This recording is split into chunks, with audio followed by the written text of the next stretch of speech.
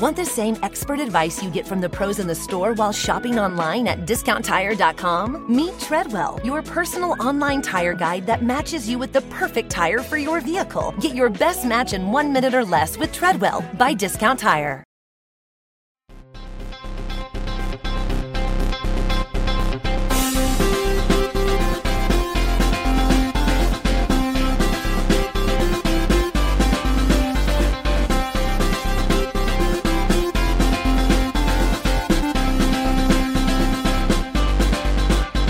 Welcome to Pod Save America. I'm John Favreau. I'm John Lovett. I'm Tommy Vitor. Later in the pod, you'll hear Lovett's interview with ACLU attorney Chase Strangio about the Trump administration's most recent attempt to roll back civil rights protections for transgender people. But first, we're going to talk about the president siding with the murderous tyrant over his own advisors and our allies, his decision to use the powers of the presidency to go after his political enemies, and all the latest 2020 news. A light show. Light show. After a Good holiday. times in America right now. Lovett? Yeah. Speaking of good times, how was Love It or Leave It? We had a great conversation with Norbese Flint, Megan Gailey, Joel Kim Booster. It's one of my favorite shows. Actually, we talked about the abortion bans that have been passing, but we had one of the most interesting conversations that I think we've had on Love It or Leave It in a long time. So I really recommend the episode. Plus, it was funny. Not that part. That part was very serious. But the parts after it were funny. And actually, even some jokes in that part. So check it out. I hate to say it's unusual of it for you to have your laptop here in the studio. Well, and I see that it's open to your mentions. Well, because I had it open for my conversation with Chase. Oh. I had questions. Oh, look at you. I had questions for my interview. God, you're always so prepared. Also, check out the latest episode of Hysteria, where Aaron Ryan and the crew recorded a very powerful and personal episode about the human stakes of the newest assault on reproductive rights. Definitely check it out. It's a very, very powerful episode. John, you can also see here is my notes for what I was going to tell you about Love It or Leave It. A really great episode. It says so right there. It says so right there. See, I take notes. Got to prep. You need notes on that? I wanted to remind myself. All right. Also, please go subscribe to our brand new Crooked Media podcast, This Land, which is already climbing the charts and drops on Monday, June 3rd. It is a riveting story about a pair of murders and a Supreme Court case that will decide the fate of half the land in Oklahoma, hosted by Rebecca Nagel, a Cherokee journalist and activist. This is going to be fantastic. Sweeping the charts. Please go subscribe. Subscribe now. Subscribe while you're listening to this podcast. What are you waiting for? Beep, boop, bop. Flying Most off the important shelves. thing you can do. And finally, today is the day you can watch Running with Beto on HBO. Documentary about Beto O'Rourke's 2018 Senate campaign, as well as all the activists and volunteers who were part of it. It's fantastic. What else can we say about it? That's it. It's about a moment in time. People reacting to the Trump presidency and how we're going to take it back, our democracy. Yeah, so go Check it out. Check it out on HBO. We're very proud of it. All right, let's get to the news. During his trip to Asia over the weekend, Donald Trump said that he sees things differently than those who believe that North Korea recently conducted missile tests that violated a United Nations resolution. Those people include Japan's prime minister and Trump's own national security advisor, John Bolton. The president tweeted the following, quote, "North Korea fired off some small weapons which disturbed some of my people and others, but not me." Some of my people and others, but not me. "I have confidence that Chairman Kim will keep his promise to me. And I also smiled when he called Swamp Man Joe Biden a low IQ individual and worse. Perhaps that's sending me a signal?" For Christ's sakes. I mean, Tommy, before we get to the Biden stuff, how concerning are those test missiles and what is North Korea up to here? I don't know what Trump is seeing. I assume a radar sees every missile the same way, and these are ballistic missiles, according to his national security advisor. And shooting off a ballistic missile is a violation of a bunch of UN Security Council resolutions. So it is against international law. It is pretty scary if you live in Japan or South Korea or anywhere where you could be struck by one of these missiles. His team is trying to play it down in this ongoing effort to resuscitate a completely dead set of negotiations with North Korea that's been a complete failure. But I don't think you can really smooth over that stuff with happy talk and pretending you didn't see what is right before your eyes, which is a UN Security Council resolution violation and a missile test. So it's ludicrous. At this point, what actions or behavior have we gotten North Korea to change Nothing. since the beginning of these so-called negotiations? There were some swaps of remains of service members killed in the Korean War. There was the saga, the tragedy of Otto Warmbier, whose body was returned to the United States. But basically, Kim has been enriching uranium and making more nuclear weapons for about a year and a half and advancing his missile program. Why do you think Trump would side with Kim over all of our allies and his own national security team? Is he just that horny for a deal, or what's going on here? He ignores intelligence when he doesn't like it. It's a pattern. And I think that he knows that if he dangles a attack on Biden out there in the tweet, even if he spells his name wrong, which is weird. We should just note that our president can't spell the last vice president's name. That's troubling. And incredibly, the least problematic part of the tweet. Yeah, but so he can dangle out that little cable catnip. And he can play assignment editor for a bunch of journalists who then have to focus on this stupid attack on Biden and distract from the fact that the policy has failed. Yeah, this is an area he knows is fruitful in terms of getting people to talk about what he said about his opponents. He knows that he doesn't really care. He instinctively knows that it's wrong to choose to side with a tyrant over an American politician, but then he knows it also gets him tons of attention. So he's done it before. It's not the first time he said, you know who I like, this tyrant. He makes our Democrats look like shit. Yeah, I'm thinking back to an Obama. Like if Obama had gone to Japan and there had been a North Korean missile launch and the prime minister offered one view of what that meant and Obama offered another, it would be seen as a massive rupture in a decades-old relationship, right? It would be seen as like this incredible moment in the history of our two countries. And Trump just kind of lies through it and insults through it. And, I don't know why he thinks it's great to highlight North Korean propaganda. Remember, they called him a mentally deranged U.S. dotard. Yeah, dotard. Not long ago. So, it's really weird. And also, the follow-up, too. Like, we know this wasn't some errant tweet because no, it was on then purpose. Sarah Huckabee Sanders goes on Meet the Press, and she says, well, I think that Donald Trump and Kim Jong-un agree in their assessment of Vice President Biden. Like, how concerning should that be that the President of the United States is siding with a murderous tyrant over a possible political opponent and a former Vice President of the United States? It's a lot less concerning the fact that the negotiations with North Korea that are designed to deal with their nuclear weapons program have completely failed. And I think that's the point, that they can dangle this stupid shit out there and Chuck Todd has to ask 2 or 3 minutes about it.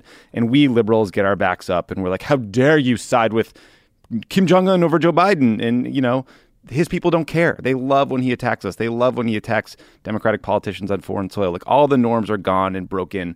And I think we've all long past moved on from, any sort of concern that he would hold up those norms. So I don't know. I'm just fed up with the bullshit.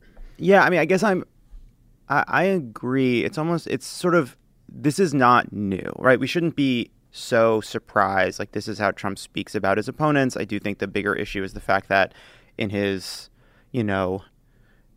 permanent 1980s negotiation over granite countertops, he thinks buttering up Kim Jong-un is still the right thing to do and the only path forward. In fairness to him, there is no obvious good negotiation. Yeah, but enough of that fairness. Like, there is a better way to run a set of negotiations. Of course. Totally failed. Like, we're way too soft on him on this front. I'm not being soft. I'm just saying that, there's no. It's like what he could say incredibly critical things about Kim Jong-un. He can continue to say the most farcical and evil things about Kim Jong-un by comparing him to Joe Biden. We're still in the same bad place we are with these negotiations. But we're in a worse place when you are able to split the President of the United States from his national security advisor, split the U.S. and Japan and South Korea, right? Like, that is how he's weakened our position in these negotiations, in my opinion. Yeah, and that is the fundamental policy failure that's not getting surfaced because he's calling names. It is so intense to go on Twitter and just be like, John Bolton's an idiot. Yeah. North Korea on Monday called Bolton a warmonger and a defective human product. So, there's a lot of name calling. And also, broken clock, right? Yeah, I'm about to say, wait, let's hear these people out. But how should Democrats handle these sorts of attacks, Tommy? And what kind of case should the presidential candidates be making against Trump on foreign policy in a broader sense? Like, is there any way to sort of connect these dots of what happened with his comments on North Korea and Biden over the weekend to sort of other instances? Yeah, I mean, I think that he hasn't delivered on any of his promises. You know, he said he would get us out of wars in Afghanistan, and he actually sent more troops.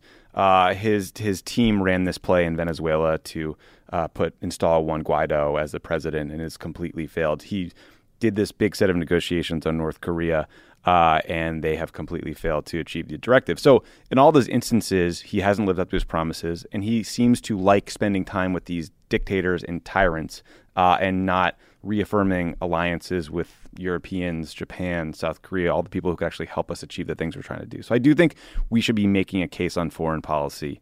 It's not as... It's a little more complicated than just pointing out that he's a climate denier or like that he's a horrible human being. No, look, I do think that last point, like he, in foreign policy, he puts his personal relationships for political and financial gain ahead of the country's national security over and over again, right? He sides with Kim Jong-un when he attacks, a former vice president of the United States. He sides with Vladimir Putin over the intel community when every piece of intelligence says that Putin sabotaged our election and may do so again. He sides with the Saudis when they murdered a Washington Post journalist and has now decided to go around Congress and sell weapons directly to them. So like time and time again, he keeps siding with these murderous dictators because why? Envies them. I guess envies them, and he wants the deal, he wants the personal relationship, and it's at the expense of our national security over and over again. And I feel like some Democratic candidate, hopefully most Democratic candidates, can go out there and sort of connect all these dots together, because I haven't heard anyone really do that yet. It's there's a podcast called Dr. Death in which a insane narcissistic surgeon is just sort of going into people's backs, like attaching screws to the wrong place, making huge mistakes, and then sealing up and going, I'm the best surgeon in the world. Like basically that is sort of the Donald Trump approach to negotiations. Like he gets in there, he's like, I'm the fucking best. I'm gonna walk in there, I'm gonna fucking charm the fucking missiles off of this Kim Jong-un. I'm gonna get those missiles, and then he's not gonna get them. He's like, I'm gonna take another bite at this apple. But remember, fucking crush it. This perception of Trump as opposing wars in the Middle East was very beneficial to him. I mean, remember Maureen Dowd's column, Donald the Dove, Hillary the Hawk? That was a big seminal thing. That was like, people thought that Hillary was going to get us into wars, Trump would get us out. The opposite has happened. We need to make that case. It really is. We're constantly paying for the mistakes of 2016. Obviously, the country and maybe the planet will pay for them for the rest of humanity's existence. But there was a period of time where Trump was a pro-gay dove. Yeah. And here we are, as he is laying waste to rules protecting trans people and pursuing escalation in the Middle East and in South America. And it's like, well, it's just a betrayal of the country too. It's a betrayal of his own country. What he's doing with Putin and MBS and Kim Jong-un, he is betraying his country. He hates Democrats more than he wants to be tough on actual murderous tyrants all around the world. And that's how much he hates his perceived political enemies and opposition in this country. I also think it's actually even giving him too much credit to suggest that he hates. I think it's even more cynical than that, right? He sees value in taking this position. Personal value in taking these positions. Himself. And I think the question we should be asking is actually less like, can you believe that Donald Trump said this? Can you believe that once again he chose to side with the dictator over fucking Joe Biden? It's more, how sad the state of the Republican Party that an American president can say something like this about their opponents, and there's just no outrage, nothing. There's either few statements here and there. Yeah, few Republican congressmen have some, but not the tweets. Kind of, and in part because they know that due to Fox News and the sort of the way in which their own base has been anesthetized, that there's just no cost for Trump to say something like this, and that there's only cost to really saying the truth about Donald Trump when he does attack an American like this. Yeah. It's all about himself. It's all a short-term game.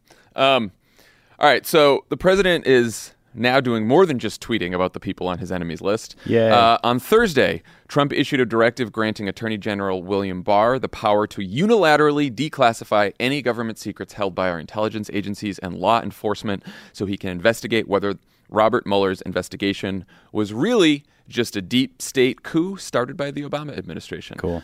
Tommy, how unusual and dangerous is a move like this? So the declassification memo is a big deal. Basically, the classification process and declassification process is governed by a series of executive orders, and he basically just sort of rewrote that on the fly and inserted the attorney general above that process. Normally, if you're the head of the CIA, you can classify, declassify things, and grant people access to that information. He just slotted the AG up on top. And so normally I wouldn't be reflexively opposed to an effort to increase transparency and declassify things, except for the fact that Bill Barr is running it. And he has already shown himself more than willing to cherry pick information to paint some deep state fever dream of a conspiracy to take down the president. So they are clearly trying to bring Biden into this in every way possible. It seems very likely that they'll look for like the next iteration of the Peter Strzok text messages where somebody says, Donald Trump's an idiot in some random email and it was classified because someone at the agency sent it to someone at the FBI,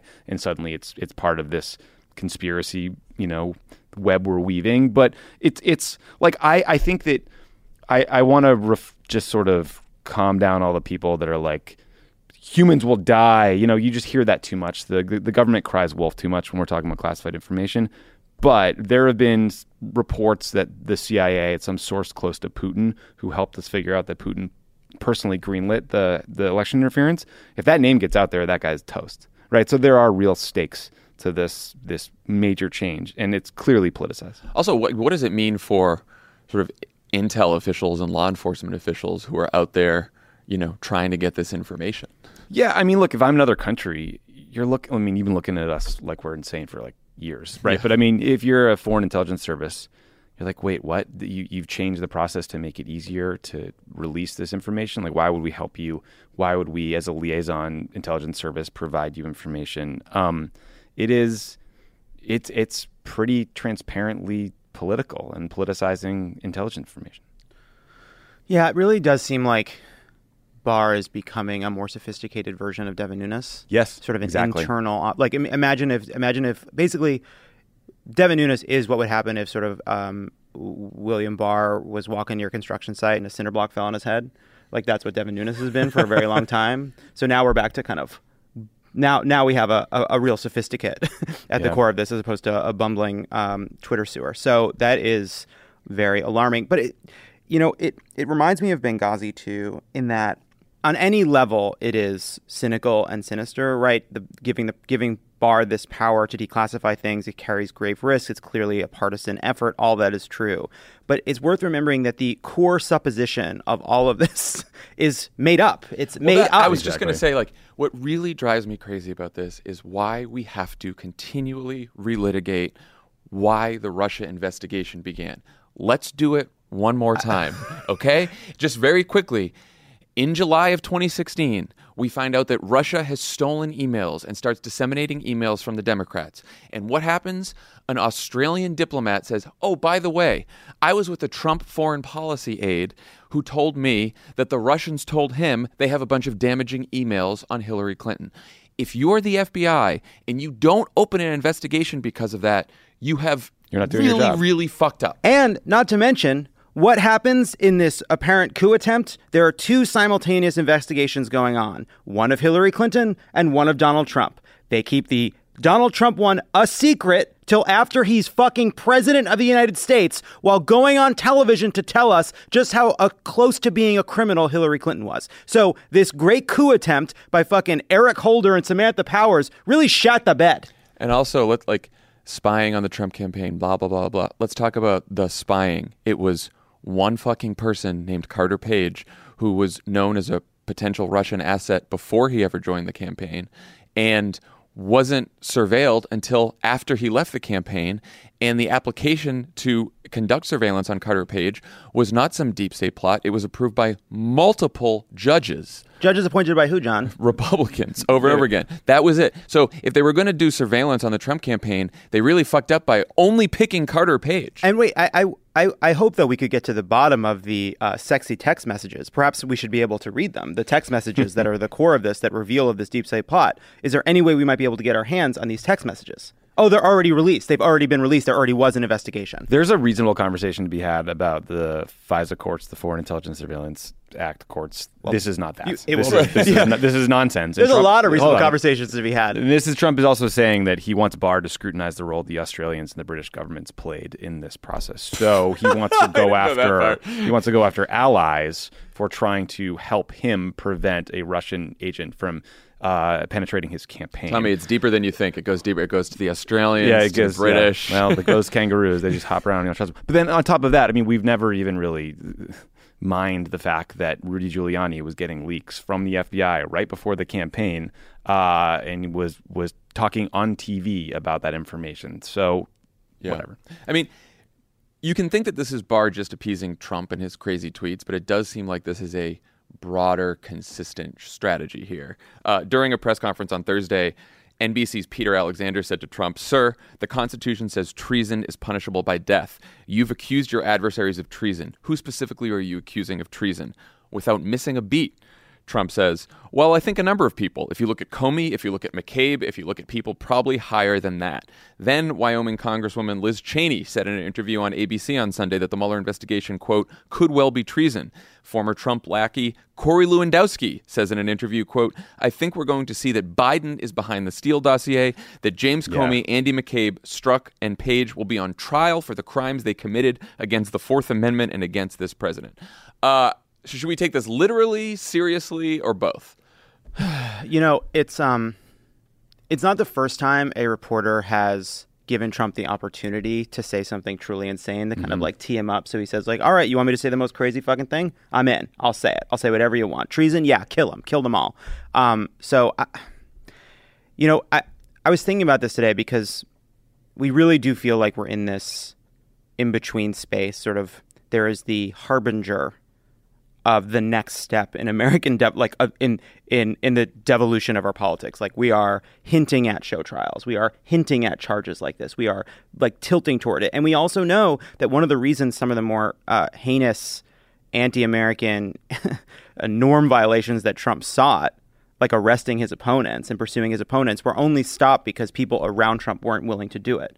So I don't think anyone knows the answer. And on the one hand, I don't want to say now's the time to ring the alarm, Trump's about to put people on trial for treason. But at the same time, I think it's silly to pretend that Trump doesn't mean what he says. So I'm like of two minds about it. It's got a real Weimar Republic vibe to it. I mean, this is intense, serious stuff. And it would be great if, when a fucking Liz Cheney says a word like treason, that the entire interview stops and pauses and focuses on nothing but that word for the duration, given that it is a capital offense where you can lose your life for treasonous activity. I mean, it's a big word that Democrats shouldn't throw around. None of us should throw around. It's a significant charge. Also, even in the best case scenario, where this is all just bluster from Trump and his goons. Fascism for the cameras. It is very difficult to see the consequences, the exact consequences of where this may lead, right? Like, let's not forget that a month before the midterm election, there was a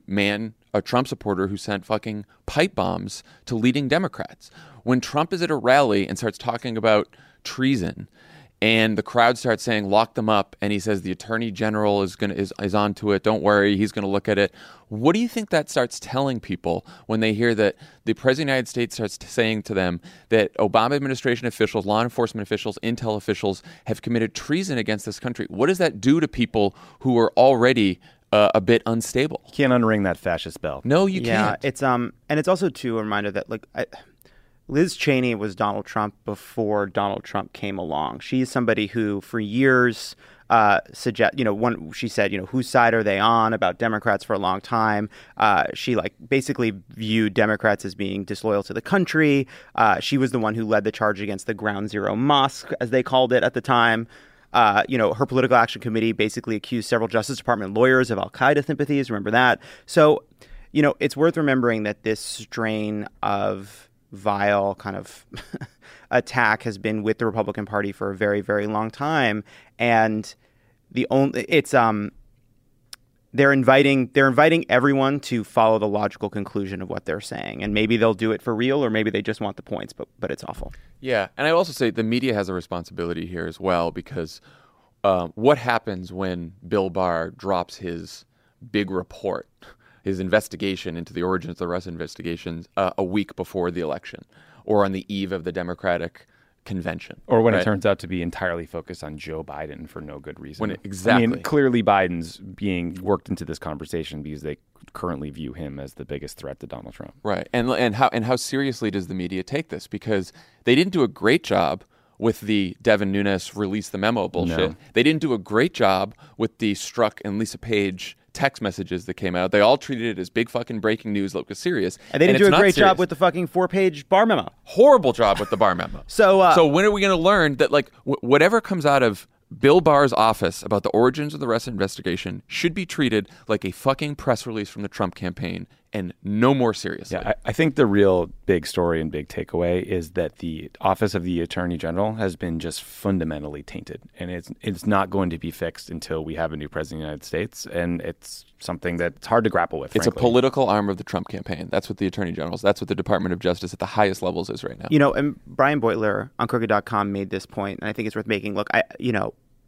he's been one of the people ringing the bell, banging the drum. Bells and drums, saying that the only logical step for Democrats to take is impeachment, and without impeachment, you're left open to these sort of specious investigations by Barr, et cetera. And I think that is a debate worth having. But even apart from that, Democrats in Congress need a plan to counteract what Barr eventually does, and they need to be ready with the fuller story when Barr inevitably releases some completely one-sided document accusing Democrats of malfeasance based on a totally unfair reading of intelligence that they have access to, that members of Congress have access to. And I will say it's another argument for pursuing impeachment proceedings, because impeachment proceedings may be the one way to wrestle the megaphone away from Donald Trump and Bill Barr and focus the country's attention on exactly what they're doing. Because right now, it's pretty hard to get that megaphone. And the investigations aren't doing it because they're being stonewalled. And the Democrats don't have a single message on this. And like you said, everyone's out there banging their own drum, ringing their own bells. But there's no focused attention on exactly what's happening right now. And whether they pursue impeachment proceedings or not, this is going to happen. The Trump campaign and Bill Barr are going to run their play no matter what. So we can either, look at it and yell at it, or we can try to focus everyone's attention on exactly what's happening. It's quite an amazing thing to watch as they run the exact same playbook with actually some of the same accusations and allegations, but just cross out the names like Clinton or Obama and just put the name Biden in and just say it and say it and say it until it's just one of two viewpoints. Which the Steele dossier thing is the funniest thing, right? Like by the time the Steele dossier was released, right, it was like in the middle of the 2016 campaign. Joe Biden looked like he was going to go retire from public life for good, right? Like he was literally recovering from horrific tragedy. He had nothing to do with it. It's literally just putting his name and Steele dossier in the same sentence. There's nothing else to do with it. It is lazy, but it is the kind of thing that gets picked up. You got Rudy Giuliani running around Kiev with a magnifying glass looking for fucking clues. Yeah, dusting for prints on various doorknobs. Watson. Oh, I'm sorry. I'm talking to a fucking glass of scotch.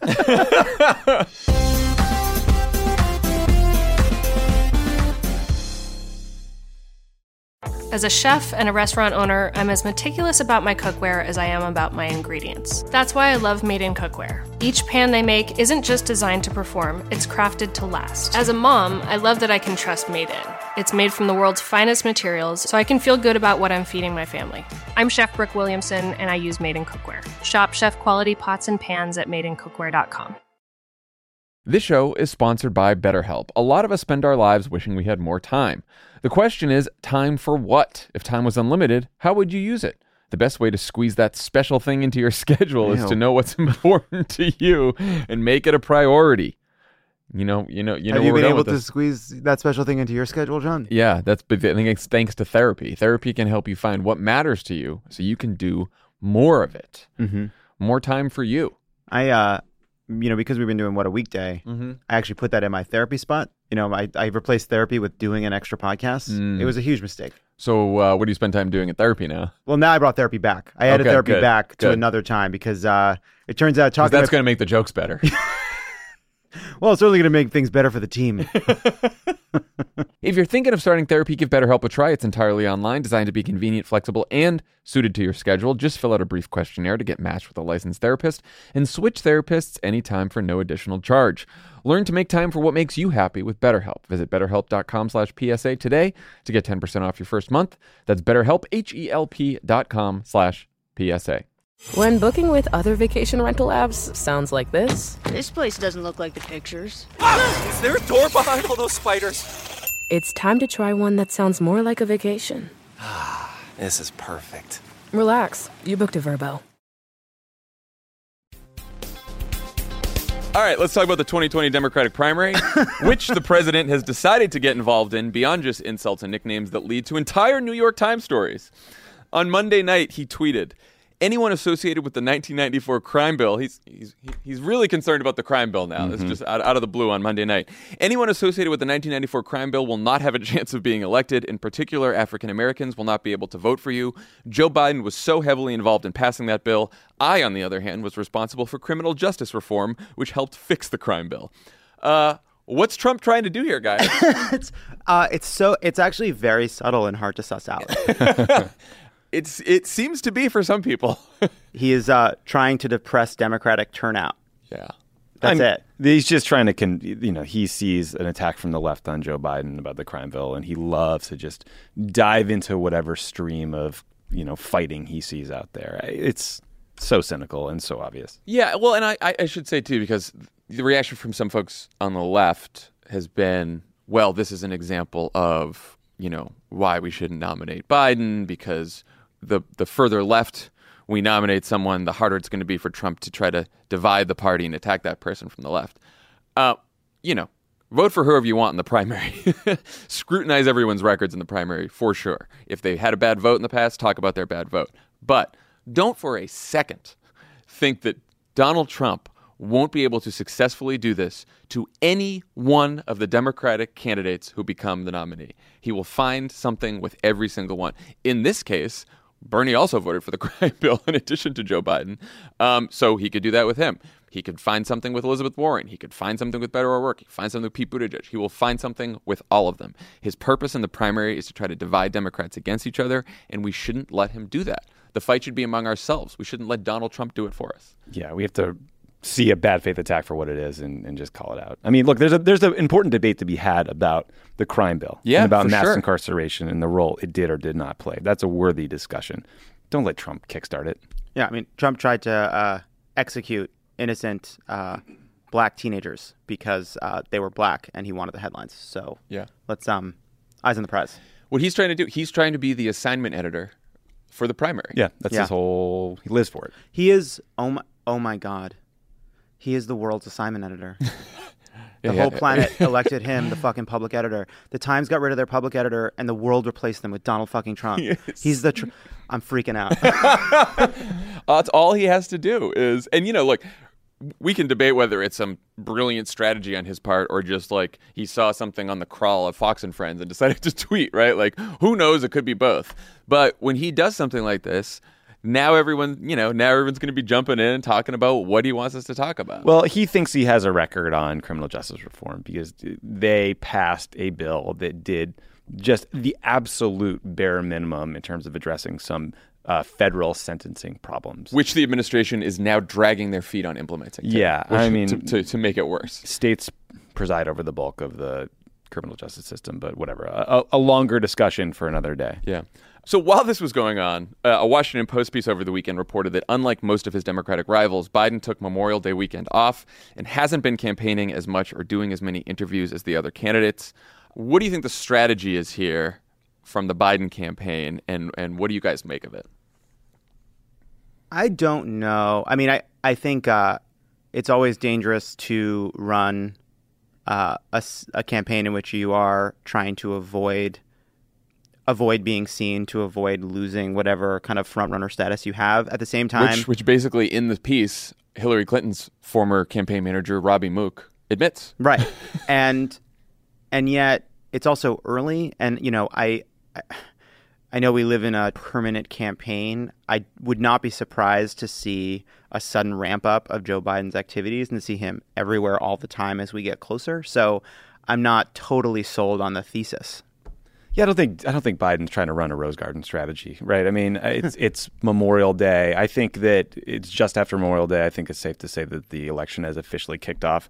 Isn't it funny to think we used to say that the election started after Labor Day? Yeah. That's crazy. That's not true at all anymore. No. I mean, I don't think there's really a lot of value to doing a limited schedule of campaign events. I think you need to be out there.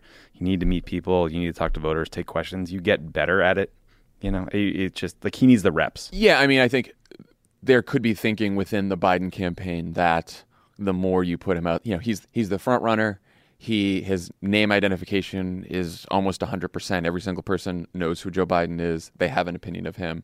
And the more you put him out there, the more he's answering questions, the greater the risk there is for him to fuck up, say something that gets him into trouble. Crazy, because Joe Biden is fucking famously on message. Like he just sort of is a machine.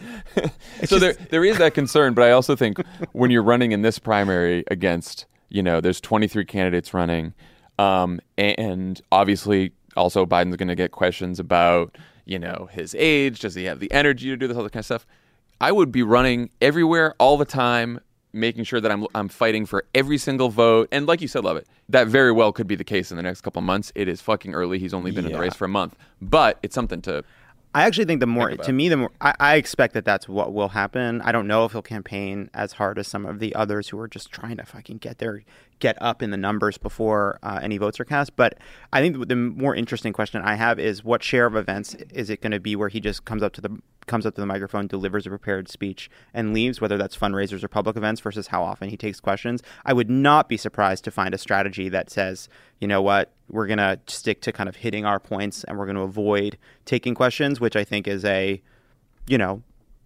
choice. I don't know if it's a good one, but I can see why they would make it. Yeah, maybe the piece is just overstated. Like I don't think that any campaign would run a four corners offense in June. That's not a... Yeah. No one would think that's an acceptable strategy. It's probably the truth that he's doing a ton of fundraising events, and I think he's letting the press pool into them, but he's not taking questions at them.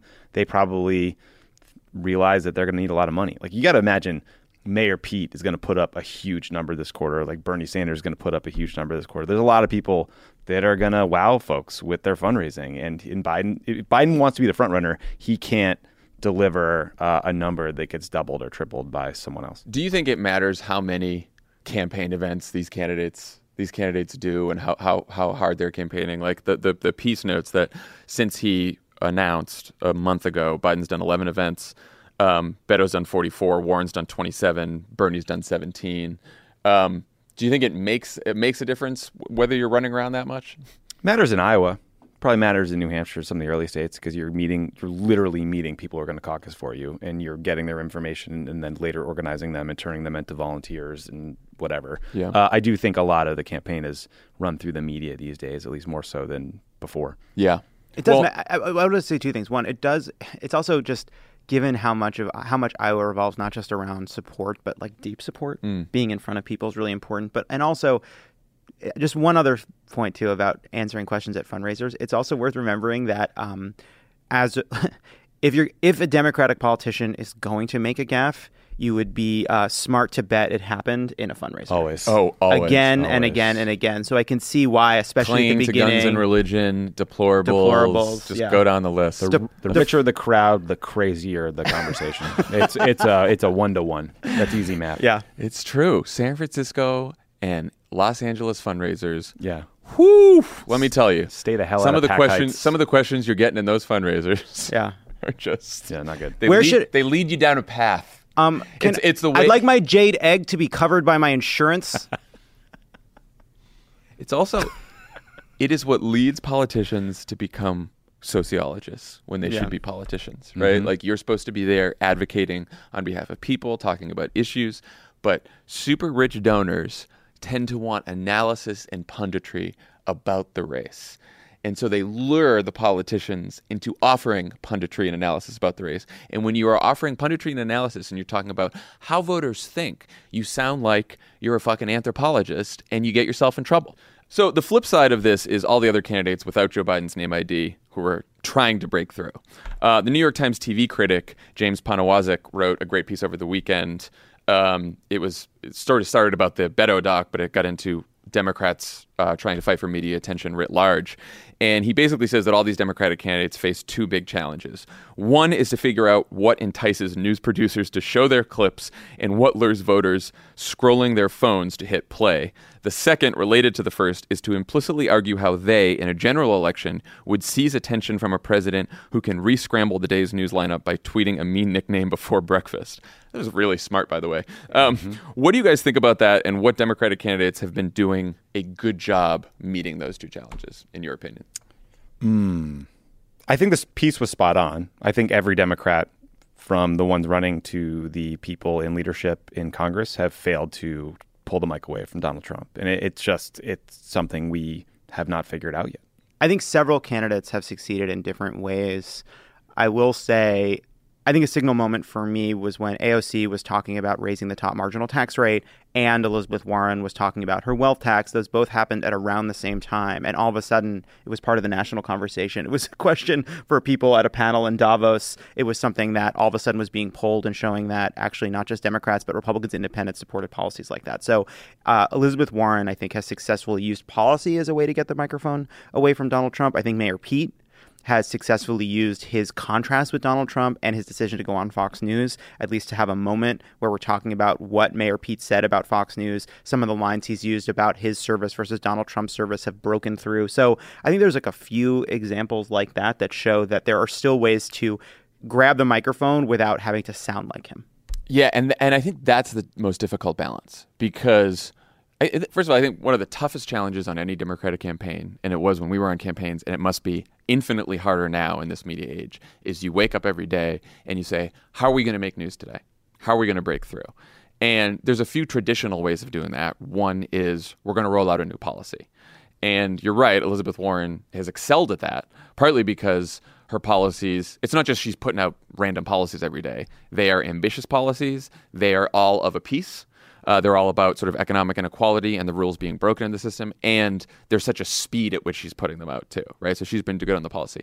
The other way, but she's also found other ways to do it, too, which is saying that she's not going to do a Fox News town hall, right? Like she's found certain ways to do that. Yeah. And I think Mayor Pete has done that, too. He really hasn't done it with policy at all, but he's done it by, he excels at sort of like Democratic punditry, strategy, what's wrong with the party, what could we be doing better, and that usually can make news as well. Yeah, I mean, and then I think the other way to do it is just showing enthusiasm in big crowd events, right? Mm-hmm. Think of Kamala's first event where she got 20,000 people in Oakland, or Bernie's rallies where he's gotten tens of thousands of people in some big cities. I mean, I think unfortunately the way you make news in a campaign often is by attacking your opponent, and right now that would be Democrat on Democrat violence, and that's not something we really want to see. It does depress the hell out of me to wake up and see the New York Times publish an article, in quotes, that is just them regurgitating all the nicknames Trump has given to his various opponents and friends. And then people are asking Biden, what's your nickname for Trump? And he's like, I'm going to call him a clown. I just think like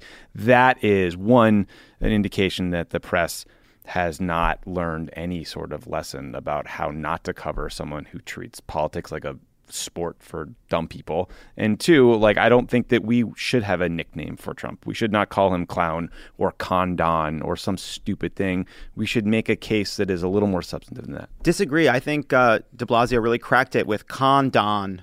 That's a good example of trying to get in the news, interacting with Trump in a way that doesn't go so well for you. Because I do think it's a balance, right? Like, I think the candidates who treat Trump as someone who doesn't even exist tend to fall out of the news cycle because they're sort of running their own campaign. They're talking about their own policies. But you got to get into the news cycle somehow. You've got to be reacting to what's happening that day without looking like you're too reactive. I know that sounds silly, but there's a balance there. Well, I think that's actually like what Mayor Pete, I think, has done for a while that's really successful is actually a lot of the moments in which he's broken through to me are moments where he's talking about Trump and talking about how to talk about Trump. Yeah. It's interesting like that. I think that there's such a fascination on the part of journalists and also people who pay attention to politics who spread stories on Twitter, as Twitter as along with Trump as the assignment ender for politics, that's a fascination for people. How do you talk about Trump? And Mayor Pete often waxes incredibly eloquently and in a sophisticated and new way about the way he thinks about Trump. I remember when he talked about nicknames and punching back at Trump. And what he said was, in a strange way, when you talk about going toe-to-toe with Trump and successfully beating him, you're actually playing by his rules and in some sense seeking his approval, which was a completely novel, at least public, in terms of the public conversation, way to think about Donald Trump. And I think it was one of the first moments people decided to give him like an extra hard look. Yeah. I do think when Trump, does things like he did over the weekend with the Biden tweet or the North Korea thing, you've got to figure out a way to talk about that without minimizing it, without trying to just reduce it to a hashtag game or an attack back on Donald Trump, but try to bring it to a bigger plane. Absolutely. Like into a big, you've got to be big while still responding to what happened. And I do think that's really hard because I do think one of the challenges has been that there's been a lot of, I joke about it, whether it's, people tweeting like they're writing the Federalist Papers or everybody crossing the Delaware. There's been a lot of, how dare you, sir, this country was strong before you and it'll be strong after you. And I think I'm very tired of that. I don't know if other people are tired of it, but I think that there has been it's not crying wolf because he really is coming and grabbing the sheep. But now there's like only a couple sheep left. And we need another way to sound the alarm. You have to be able to capture the urgency of the moment. Yeah. You have to. And you're right. You can maybe tone down the language so it doesn't sound like you're crossing the Delaware all the time. But if you don't rise to that level, if your view of the moment is hashtag Condon, that is small compared to what's happening right now. So You don't want to be eye rolling, but at the same time, you want to be big and let people know that this is urgent. Yeah, but I mean, look, Trump doing what he did to Biden over the weekend was a perfect opportunity for everyone to jump in and talk about his failed foreign policy record. Yes. The Congressional Research Service has a report out today that shows that the Republican tax law that passed did essentially nothing for the economy. Literally every single candidate should jump on that because that will help us drive a message to the entire country, not just Democratic primary voters, that President Trump is not in it for you. He's there for his big, rich, fat cat donors and corporate friends, et cetera. It's like we need to be jumping on those moments, not occasionally, every single time they emerge. And the key there, that requires you to be incredibly nimble and to rip up your plans for the day if something else happens. Please stop tweeting stump speech quotes. Everyone. Well, yeah, definitely don't. But sometimes you might have a big rollout for a big policy and you're all ready to do it. And if Trump says something and that's the news, and that's an opportunity to really show what you're made of and, why you should be president. You got to kind of rip everything up. Don't go off your strategy. You should stick with your strategy. But sometimes you're going to have to change your tactics last minute. Yeah, I do also think we're in this period right now where we're talking a lot about Trump's role in the administration, Trump's role in our politics, Trump's role vis-a-vis Congress, impeachment, the inherent powers vested in Congress versus the executive, what will happen with Bill Barr, what will happen with these classifications. And I do think we are looking to our presidential candidates to find ways to move us back to healthcare, move us back to the economy, move us back to the corporate tax cut, even as we are pushing Congress to focus on impeachment, to focus on the crimes and corruption of the administration. But we also need to make sure that there's this other flank of people finding ways to make news around the issues that are going to drive a lot of people to the polls. Okay. When we come back, you'll hear Lovett's interview with ACLU attorney Chase Strangio.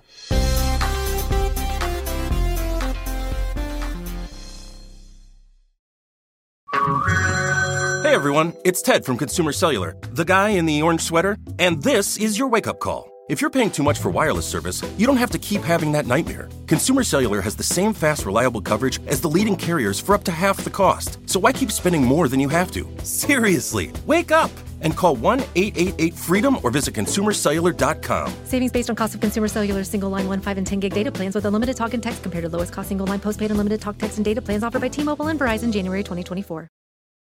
Your business was humming, but now you're falling behind. Your teams are buried in manual work, tasks are taking forever to complete, and getting one source of truth is like pulling teeth. If this is you, then you should know these three numbers: 37,000. That's the number of businesses that have upgraded to NetSuite by Oracle. NetSuite is the #1 cloud financial system, streamlining accounting, financial management, inventory, HR, and more. 25. NetSuite turns 25 this year. That's 25 years of helping businesses do more with less, close their books in days, not weeks, and drive down costs. One. Because your business is one of a kind. Get a customized solution for all your key performance indicators in one efficient system with one source of truth. Manage risk, get reliable forecasts, and improve margins. With NetSuite, it's everything you need to grow, all in one place. Get your business back to the greatness where it belongs. Learn more at netsuite.com/podcast25. Reclaim your time now that you can listen to 4 weekly ads-free episodes across Pod Save America and Pod Save the World. There's never been a better time to join Cricut's Friend of the Pod subscription community. The marketing people say that listening ads-free saves you up to 2 hours of ad listening each month. Imagine the possibilities. You know what you can do with 2 extra hours a week? You can listen to more podcasts. Exactly. 2 more episodes. That's 2 more episodes. Yeah. Get more stuff in your brain. Yeah. Get more stuff in that brain. More stuff and content in there like you're a foie gras goose. Become a member today. Go to Cricut.com/friends now to learn more. Joining us on the pod, he's a staff attorney with the ACLU's LGBT and HIV project. Please welcome Chase Strangio. Thanks for having me. How's it going? It's going all right. It's a new adventure every day. So the Trump administration moved on several fronts last week in ways that could make this country less safe for transgender people. This time it was about healthcare and housing in homeless shelters. Other steps taken by the White House have concerned the military, schools, prisons, workplaces. How would you describe the philosophy that's guiding the actions the administration has been taking? Yeah, since day one, the Trump administration has put individuals in charge of federal agencies and in other positions of power, and then, of course, from the president and vice president as well, who are committed to systematically excluding transgender people from public life. And so this means that we are seeing policies from 2017 through the present that sort of chip away at the ability of transgender people to protect themselves in basic ways, whether it's with respect to housing, with respect to healthcare, with respect to access to employment, with respect to more safely being held in prisons. The philosophy is transgender people don't deserve legal protection, and we will do everything in our power to create legal norms that exclude transgender people from both formal legal protection, but also sort of basic access to life necessities. So what exactly is the Health and Human Services Department seeking to do under Trump? You tweeted that the effect of this rule could mean people like you are essentially erased by law. Yeah, so I think that there's two things that are critically important to note about what's going on with respect to the regulations coming out of HHS. The first is that it seeks to roll back some critical protections that were put in place under the Obama administration that were part of the implementation process of the Affordable Care Act. And these protections sought to provide transgender people with some explicit ways to protect against healthcare discrimination, whether that's discrimination when going to the emergency room and just being turned away because of being transgender, and then protections from exclusions from coverage on health care related to being trans. So things like hormones, surgical care, counseling related to gender transition. And so, since the Trump administration has come into power, we've seen, that them alluding to the idea that they're going to take these away. And so this proposed rule not only sort of eliminates all of the, or proposes to eliminate all of the good, robust language that came through Obama implementation, but then the second thing it does, and this is what we're seeing across the federal government, is it tries to define sex in more restrictive and limited ways. It's not the rule that we had sort of feared, that had been reported about in the New York Times, that created its own regulatory definition of sex. What it does is it strips away the protections and refers to legal protections under other federal laws, and those protections under Title IX, which protects against sex discrimination in education and elsewhere under federal law, are also being chipped away by the administration, and the Supreme Court is currently considering this very question.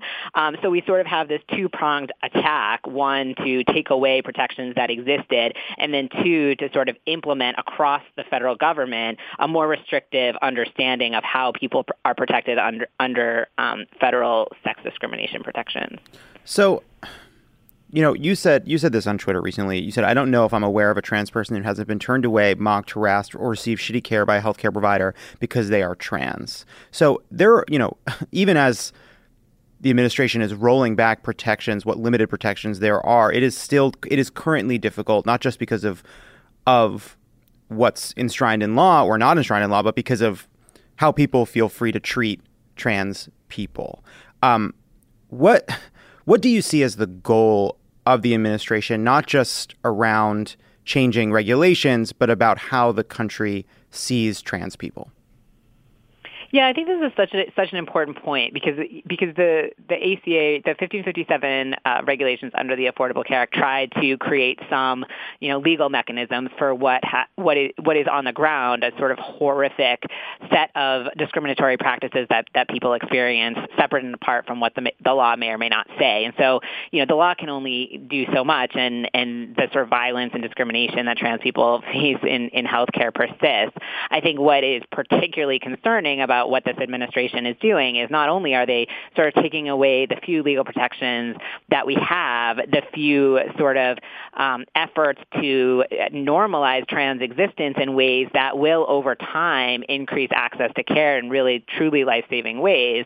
I think that the goal here is not only to take away the formal protections, but to really instrumentalize an ideology that trans people don't or shouldn't exist. And we know that is very much the position of many people that are at high levels of government under the Trump administration. I've been litigating in North Carolina for the past 3 years, challenging North Carolina's anti-trans laws, HB2 and HB 142, and almost every person that was involved on the side of defending those laws has a senior position within the federal government now, from Noel Francisco, who's Solicitor General, to Kyle Duncan, who's now a federal judge for life. The head of the Office for Civil Rights under HHS is someone who has, for his career, focused on ways to systematize attacks on LGBTQ people and particularly trans people. And so what we're seeing now is an effort to use the law to send a message, not just to take away formal protections, but to send a message that transness isn't real, and that we're going to scare people into believing that we need to stop people from being trans. And that is a really dangerous addition to the messaging that we're seeing, and that part is certainly escalating. Yeah, I mean, the rollback of protections in homeless shelters feels like particularly cruel. Like it does seem rooted in cruelty. And I know a lot of people say cruelty is the point, but that's not the internal logic, right? Do they claim any other logic other than truly eliminating the idea of trans people from our rules, from our society? Like, what is their rationale, even to themselves? I think we see a number of different rationales, and all of them are sort of grounded in the same set of sort of core beliefs that trans people don't or shouldn't exist, sadly. But I think the sort of on-paper justifications are, false claims about safety, that somehow if we let trans people into spaces that are sex segregated, that safety will be compromised, and we know this isn't true. Every bit of data that we have says that it's both not true, and that the people who are at risk of violence are trans people. They'll raise claims about privacy, the idea that a trans person's body somehow inherently threatens the privacy of others. Notably, they teed up this question for the Supreme Court about whether protecting trans students from discrimination violated the constitutional privacy rights of non-trans students, and the court today just rejected review in that case, which is a really actually important win for trans students. And that was a case that had been brought by Alliance Defending Freedom, an organization that is behind a lot of these policies and lawsuits. And then, I think we're seeing a new strand of arguments about, sort of faith-based objections to trans existence. And that is obviously coming into play here. But when you strip away sort of whatever is attached to the justification at base, the goal is to say that a person shouldn't be trans. And they're actually saying that explicitly in a case that's before the Supreme Court now, which is a case in which a trans woman was fired by her employer when she announced that she would be coming to work as a woman. the organization that's defending the employer before the Supreme Court has publicly essentially stated that they're acting out of this benevolent concern for her living her authentic truth, that somehow they think they're doing her a favor by trying to guide her back to her quote-unquote biological sex. So there is this sort of coercive conversion therapy that's also animating a lot of these policies. And I will note it's also what we're seeing with the military ban, for example. The Justice Department and the Trump administration are defending the trans military ban by saying, no, you can be trans and serve. You just can't actually live as a trans person. And so these are policies that are actually, almost gaslighting our existence by saying, no, we're not discriminating against you. Just go be somebody else. Well, it feels like like a kind of a new version of Don't Ask, Don't Tell. Like, of course you can serve. You just have to serve as someone else. Yeah, and of course you can get married when we ban marriage. You just can't marry someone of the same sex, So, you mentioned this court case and that this ruling today, and, there's been a lot of questions about what's going to happen with some of these rulings around healthcare. Can you tell people what exactly what exactly the Supreme Court did today to uphold this lower court ruling, and how do you think that's going to impact other attempts to stop the administration in the courts? Yeah, so today's action by the Supreme Court was upholding a lower court ruling that essentially said when a school district protects trans students, that they have every right to do that, and that isn't violating the rights of the non-trans students. So that's sort of one version of the cases that we see in the context of anti-trans discrimination, the cases that are brought by the non-trans students, challenging protections for trans people. The other sort of brand of cases are the cases brought by trans people who have experienced discrimination, arguing that the discrimination is sex discrimination prohibited by federal law. And that set of questions is before the Supreme Court. So that is being briefed now and will be argued next term. And that really is at the core of a lot of the actions of this administration about sort of how and whether and how are LGBTQ people protected under federal prohibitions on sex discrimination.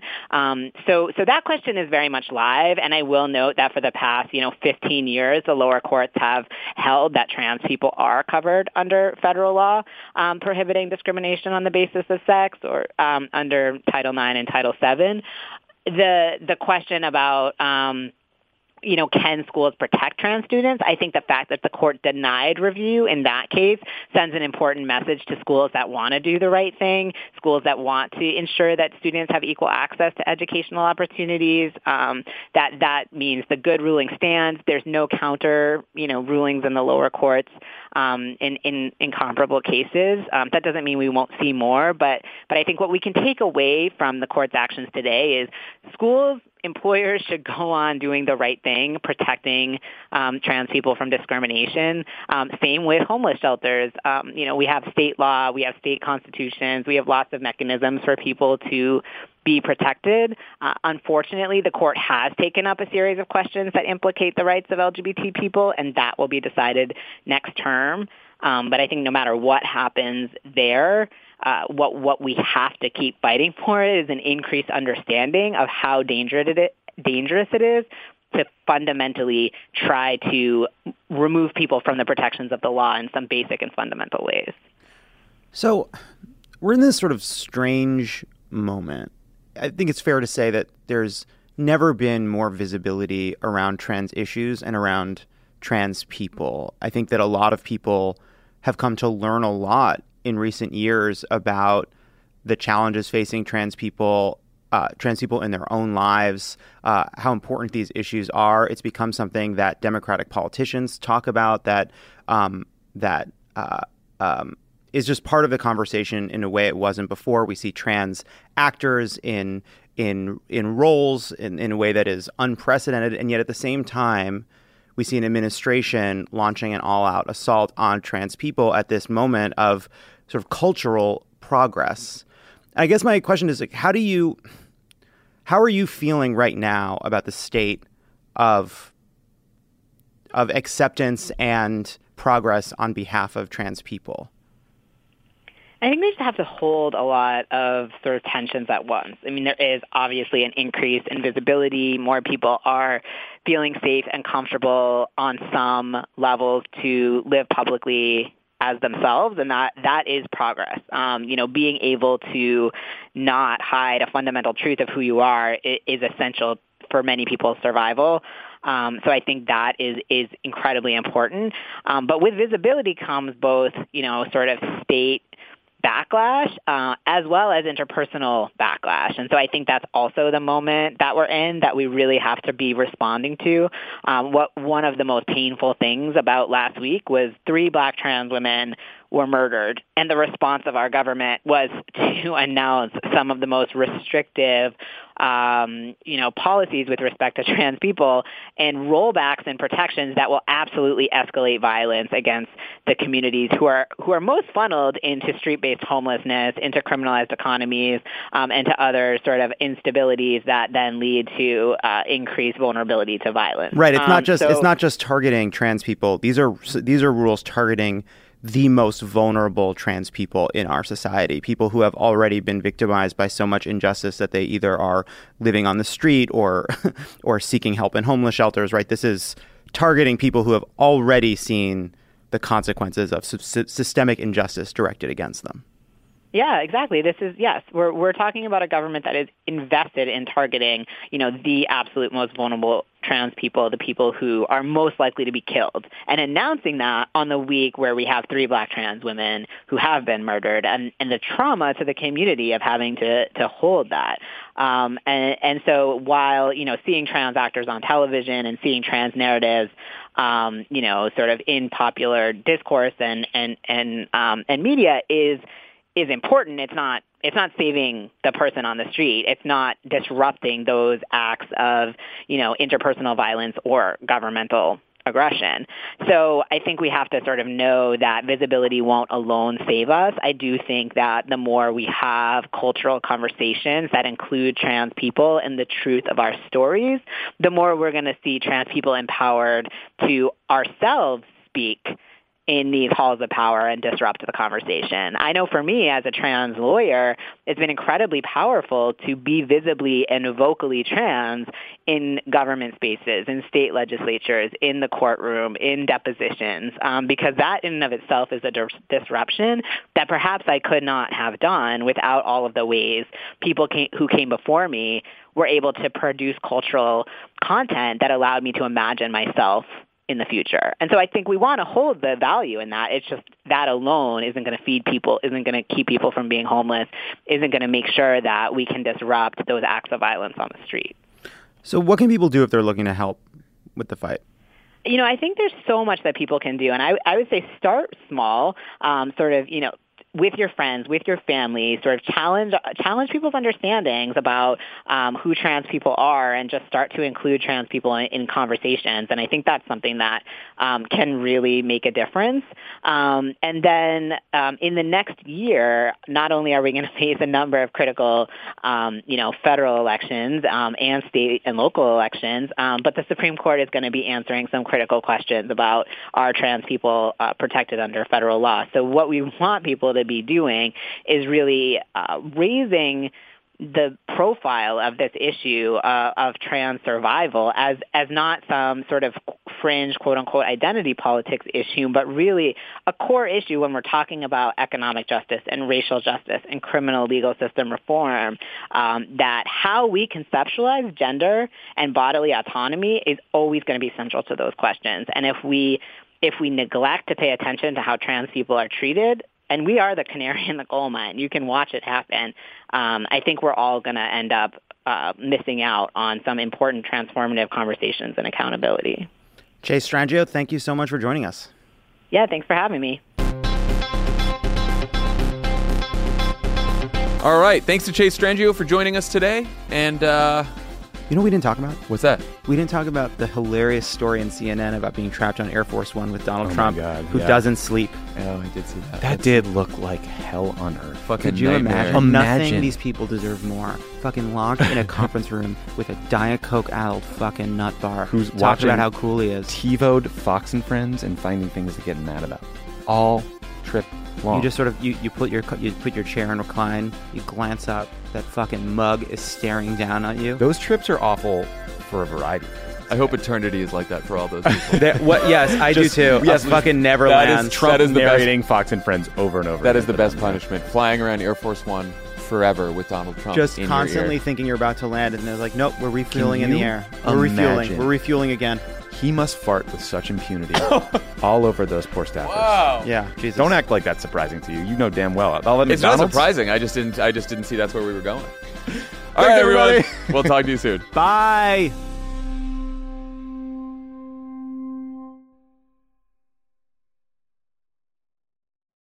Your business was humming, but now you're falling behind. Your teams are buried in manual work, tasks are taking forever to complete, and getting one source of truth is like pulling teeth. If this is you, then you should know these three numbers. 37,000. That's the number of businesses that have upgraded to NetSuite by Oracle. NetSuite is the #1 cloud financial system, streamlining accounting, financial management, inventory, HR, and more. 25. NetSuite turns 25 this year. That's 25 years of helping businesses do more with less, close their books in days, not weeks, and drive down costs. 1. Because your business is one of a kind. Get a customized solution for all your key performance indicators in one efficient system with one source of truth. Manage risk, get reliable forecasts, and improve margins. With NetSuite, it's everything you need to grow, all in one place. Get your business back to the greatness where it belongs. Learn more at netsuite.com/podcast25.